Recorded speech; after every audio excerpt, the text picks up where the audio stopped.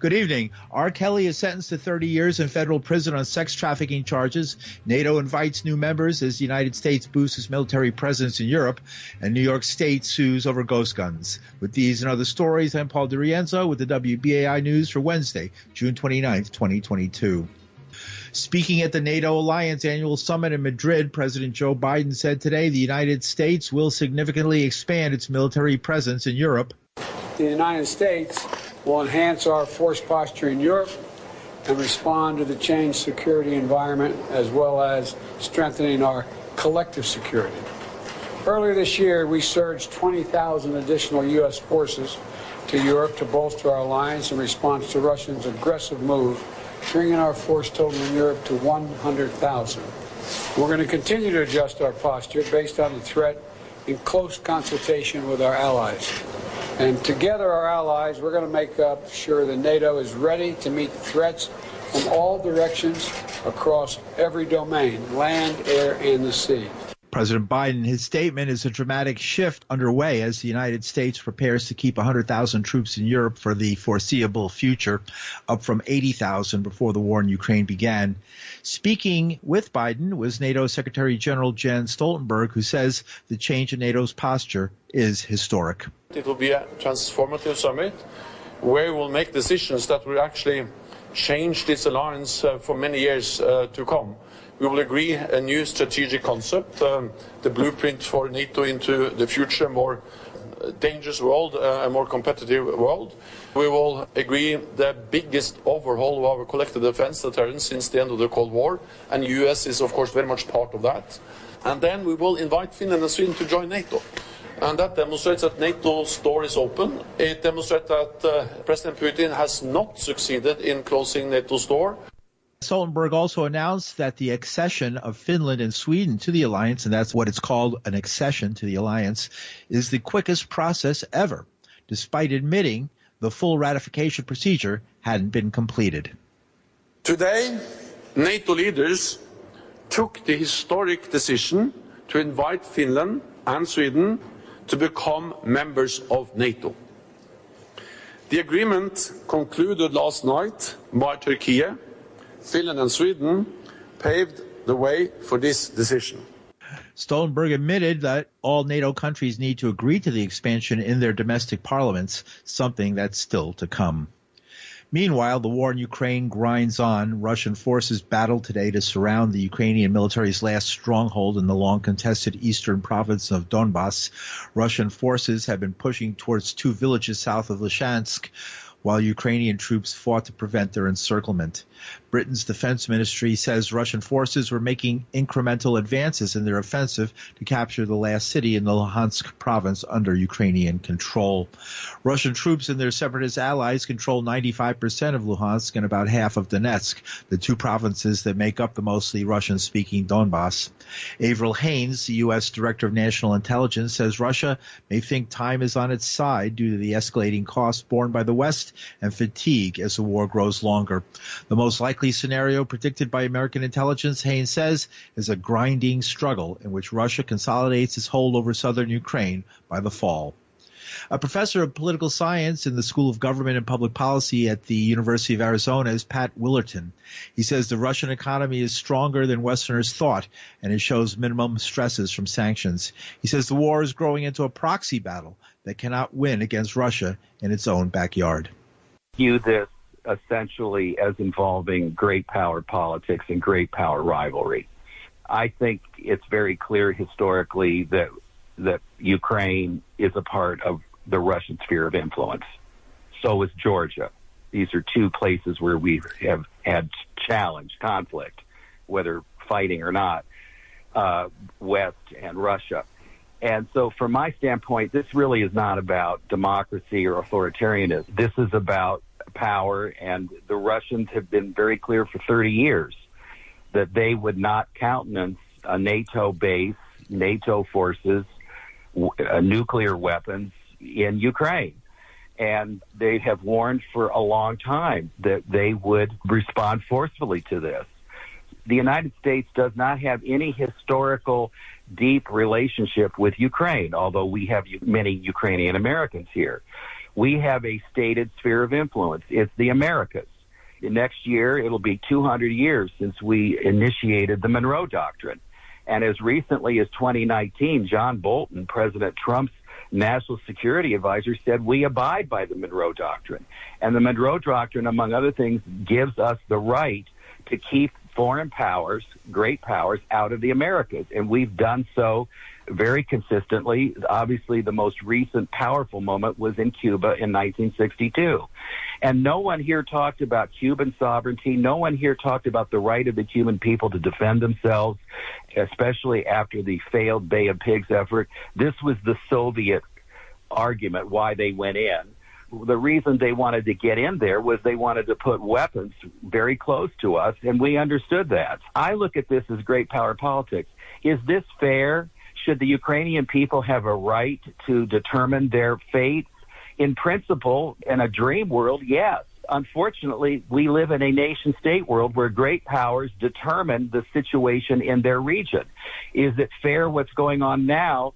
China vis-a-vis Hong Kong. What about Tibet? What happened to Tibet? Why are they there? Why did we do nothing other than to complain about it? The truth of the matter is great powers extend themselves in ways, and there are understandings. One can't help but feel incredible empathy for the Ukrainian people. But as I said to somebody on a plane, this was a number of years ago from Canada, I said, I got to be honest with you. You are probably our closest friend. We share a common border of thousands of miles that's unarmed. But you have as much real freedom of maneuver and autonomy as we give you. You will never be a part of a foreign system, an alliance, an economic, military, political alliance that excludes the United States. We will never allow this. This isn't really an issue. We have common views, but this is the bottom line, and this is the reality of our own Monroe Doctrine. This is about great powers. The United States has been very clear, and we've zealously guarded ours. Of course, ours is quite big because it includes Western Europe, Israel, Japan, South Korea, Australia, New Zealand. So we have a very large sphere of influence of maybe 60, 70 countries that we are bound to defend. The most interesting, of course, now will be Taiwan. We have strong relations with them. If China makes a move, are we going to get into a conflict with China over Taiwan? These are really great power issues. Do the Ukrainian people, to the Taiwanese people, have a right to articulate and press for their own independent sovereignty? I would say they have every right to do it. Unfortunately, though, this global system is about power. So in the end, the more powerful countries have more rights. This is the reality. It's not fair, but that's the reality. Pat Willerton is professor of political science in the School of Government and Public Policy at the University of Arizona. Meanwhile, crews continue to search through the rubble of the shopping mall in Kremenchuk, where Ukrainian authorities say 20 people remain missing. After the attack on the mall, Ukrainian President Volodymyr Zelensky accused Russia of becoming a terrorist state. He's asked the West for more modern artillery systems and other weapons to defeat Russia or face a delayed war between Russia and yourself. And President Joe Biden's top health official, Health and Human Services Secretary Xavier Becerra, said yesterday that every option is on the table when it comes to helping women access abortion after the Supreme Court of the United States decision overturning Roe v. Wade. But the gap between outrage over the ruling and the administration's response appeared as wide as ever. There is no magic bullet, but if there is something we can do, we will find it, and we will do it at HHS. Indeed, that was the instruction I received from the President of the United States. Last Friday, President Biden announced the actions he is taking to ensure medication abortion is available to the full extent possible, and that women can travel safely from states where abortion is now banned to states where abortion is legal. Here's how HHS will support these issues. Medication abortion has been approved by the FDA for years and is safe for patients. It is the gold standard for care when someone who's pregnant experiences a miscarriage, which is all too real for many expectant mothers across the country. We will continue to support the FDA and its rigorous scientific review for these safe and effective drugs. We will also work with the Attorney General and the Department of Justice as they work to ensure that states may not ban medication abortion based on a disagreement with the FDA's expert judgment about the drug's safety and efficacy. Becerra said federal law requires the providing of medication abortion in cases involving rape or incest or to protect the life of the mother. Becerra says he also wants his department to examine its authority to ensure that the judgment of doctors and hospitals is supported in treating pregnant patients. Becerra was also asked about the prospect of providing transportation to women who travel to another state to get an abortion. He says, once we tell you exactly what we believe we are able to do, have the money to do, we will let you know.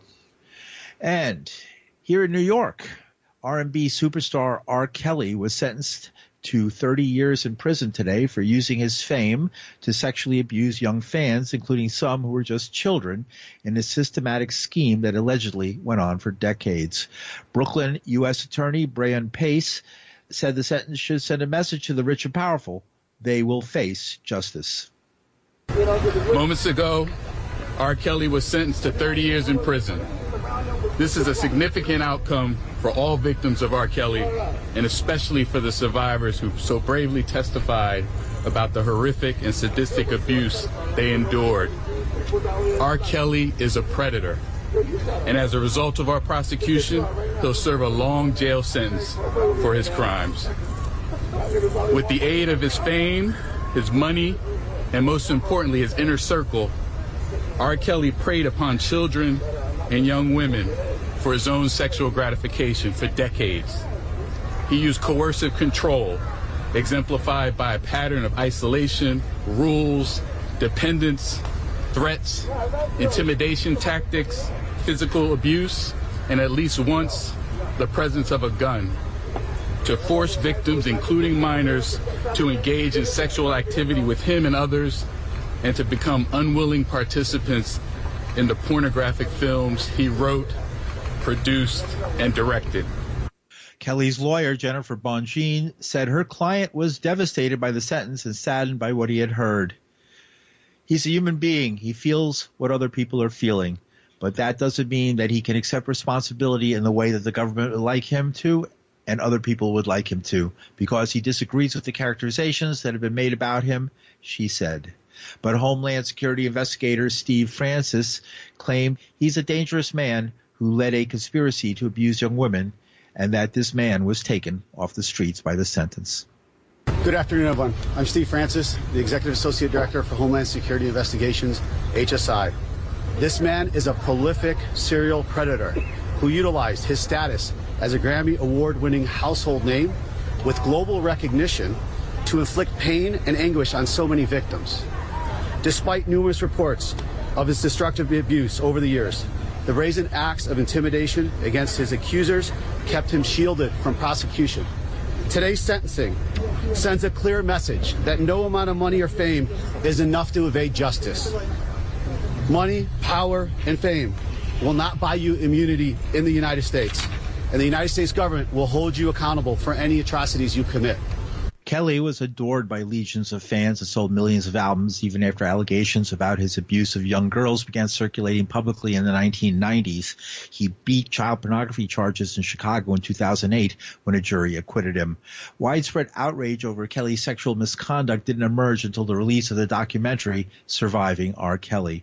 The singer, born Robert Sylvester Kelly, is known for work including the 1996 hit I Believe I Can Fly, and the cult classic Trapped in the Closet, a multi-part tale of sexual betrayal and intrigue. According to testimony, Kelly gave several accusers herpes without disclosing he had an STD, coerced a teenage boy to join him for sex with a naked girl who emerged from underneath a boxing ring in his garage, and shot a shaming video that showed one victim smearing feces on her face as punishment for breaking his rules. The horrors your victims endured, U.S. District Judge Ann Donnelly said as she sentenced him, no price is too high to pay for your happiness. Attorney Gloria Allred represented many of Kelly's accusers. They were able to fight his power by becoming empowered young women themselves, who refused to be intimidated by him and his enablers. I am proud of all of them, and there are many sacrifices made in order to bring R. Kelly finally to the bar of justice. They have succeeded in making R. Kelly suffer the consequences of his criminal acts. In addition, they are relieved that he has been sent to prison for approximately 30 years because while he is in custody, he will not be able to continue to sexually victimize any other underage girls. And protecting other girls has been a major goal of theirs. One of Allred's clients, Lizette Martinez, was a 17-year-old aspiring singer when she met Kelly at a Florida mall. Today was a very special but hard day for us. I personally, this happened to me a long time ago. I was 17, I'm 45 today. I never thought that I would be here to see him be held accountable for the atrocious things that he did to children. I don't know what else to say except that I'm grateful. I'm grateful for today. And I'm grateful that Robert Sylvester Kelly is away, will stay away, and will not be able to harm anyone else. Thank you. Lizette, what did he do to your life? He ruined it. Tell us how.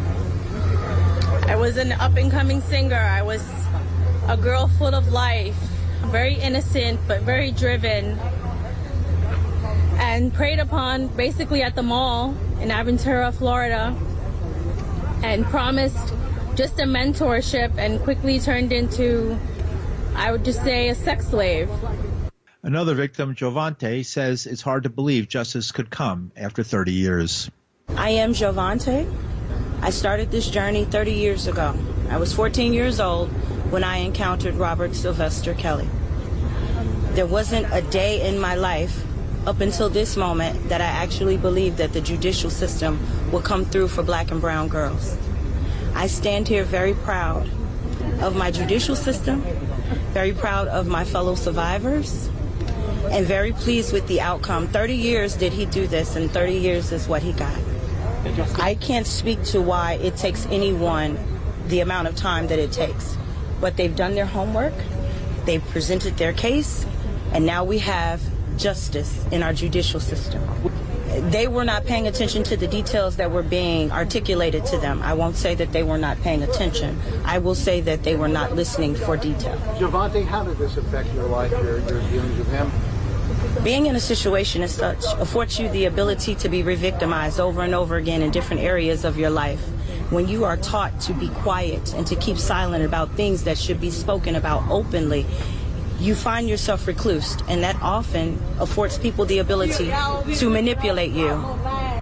Meanwhile, outside the court, an R. Kelly supporter screamed his support for the disgraced singer as others spoke in support of the women. He was here the time of the hearing of the trial. He got arrested for sexual assault, harassment, I think it was, got out, then went back. After R. Kelly got convicted, decided to want to talk about he's storming the building to kill these people. And anybody that wants to come along with me, come on. And whoever don't, stay over there. Ridiculous. I'm glad I came here today to come out and stand for these girls, because nobody else did. No, I came out to stand up for minors. What do you say about the sex tapes with minors? What you gonna say about that? What do you want to say about? No, answer that. What do you say about that? You're talking. He recorded himself. They got it. You're talking. They got it. Videos. At the trial, evidence also was presented about a fraudulent marriage scheme hatched to protect Kelly after he feared he had impregnated R&B star Aaliyah in 1994 when she was just 15. Witnesses say they were married in matching jogging suits using a license falsely listing her age as 18. He was 27 at the time. And in another trial that had a sentence today, Lev Parnas, an associate of Rudy Giuliani, who was a figure in President Donald Trump's first impeachment investigation, was sentenced today to 1 year and 8 months in prison for fraud and campaign finance crimes. Parnas had sought leniency on the grounds that he'd cooperated with the congressional probe of Trump and his efforts to get the leaders of Ukraine to investigate President Joe Biden's son. I'm doing good. I am relieved that it's finally over. It's been a long time coming. The biggest thing is, obviously I'm worried about my family, what they're going to do. And now it's time for us to get back home and make plans and get this chapter behind us. And like I said, it's time to move on. What happened today has nothing to do with the truth that I've been getting out. I will continue to get the truth out. There's a lot more that needs to get out about Rudy Giuliani, ex-president, the former guy Trump, and everything they did. And if they would have called me as a witness when they should have, we wouldn't have had January 6th. This wouldn't have happened. And it's unfortunate that there's still so much to tell, but it will come out. The criminal case against Parnas was not directly related to his work acting as a fixer for Giuliani, as the former New York City mayor connected with Ukrainian officials and lobbied them to launch an investigation of Biden's son, Hunter. Instead, it zeroed in on donations Parnas had illegally made to a number of U.S. politicians, using the riches of a wealthy Russian as part of an effort to jumpstart a legal recreational marijuana business. And authorities in New York filed lawsuits against 10 companies selling parts for so-called ghost guns in an effort to hold distributors accountable for the proliferation of mail-order components used to make untraceable guns that lead to shootings. The lawsuits invoked a newly enacted state public nuisance law that hit companies on multiple fronts, including one from New York State Attorney General Letitia James, filed against 10 distributors in state court, and another by the New York City Law Department against 5 of the same companies filed in federal court in Manhattan. Attorney General James speaking earlier today. We are grappling with a public safety crisis that has claimed far too many lives. And increasingly, ghost guns are to blame for the destruction and the carnage and the harm. So today, the Office of Attorney General, we are filing a lawsuit against 10 companies that have been illegally selling ghost guns into New York. These 10 out-of-state companies have sold tens of thousands of illegal ghost guns, gun parts, to New Yorkers, parts that have been easily converted to working guns that have actually claimed lives. They sell ghost gun pieces or kits directly to consumers without a background check and without any federally required record of the sale. As part of the investigation, undercover investigators were able to purchase unfinished frames online from 3 distributors who shipped them into New York without serial numbers or a background check as required by law. The Attorney General then listed some stories of lives that were tragically impacted by ghost guns in New York. In the words of defendant 80% Arms, this process of converting these receivers or framers into fully operable and untraceable firearms is, quote, ridiculously easy, unquote. That simple process to assemble and the fact that the unfinished frames and receivers evade public safety measures is one of the main marketing and selling points that the company uses. 80% Arms writes on its website, quote, that means no red tape, including no registering an 80% lower, no transfer fees like a typical firearm, and even better, no FFL required. It ships right to your door, unquote. What is an FFL? The FFL is a federal firearms license, which requires by law that the Federal Licensing Center conduct background checks.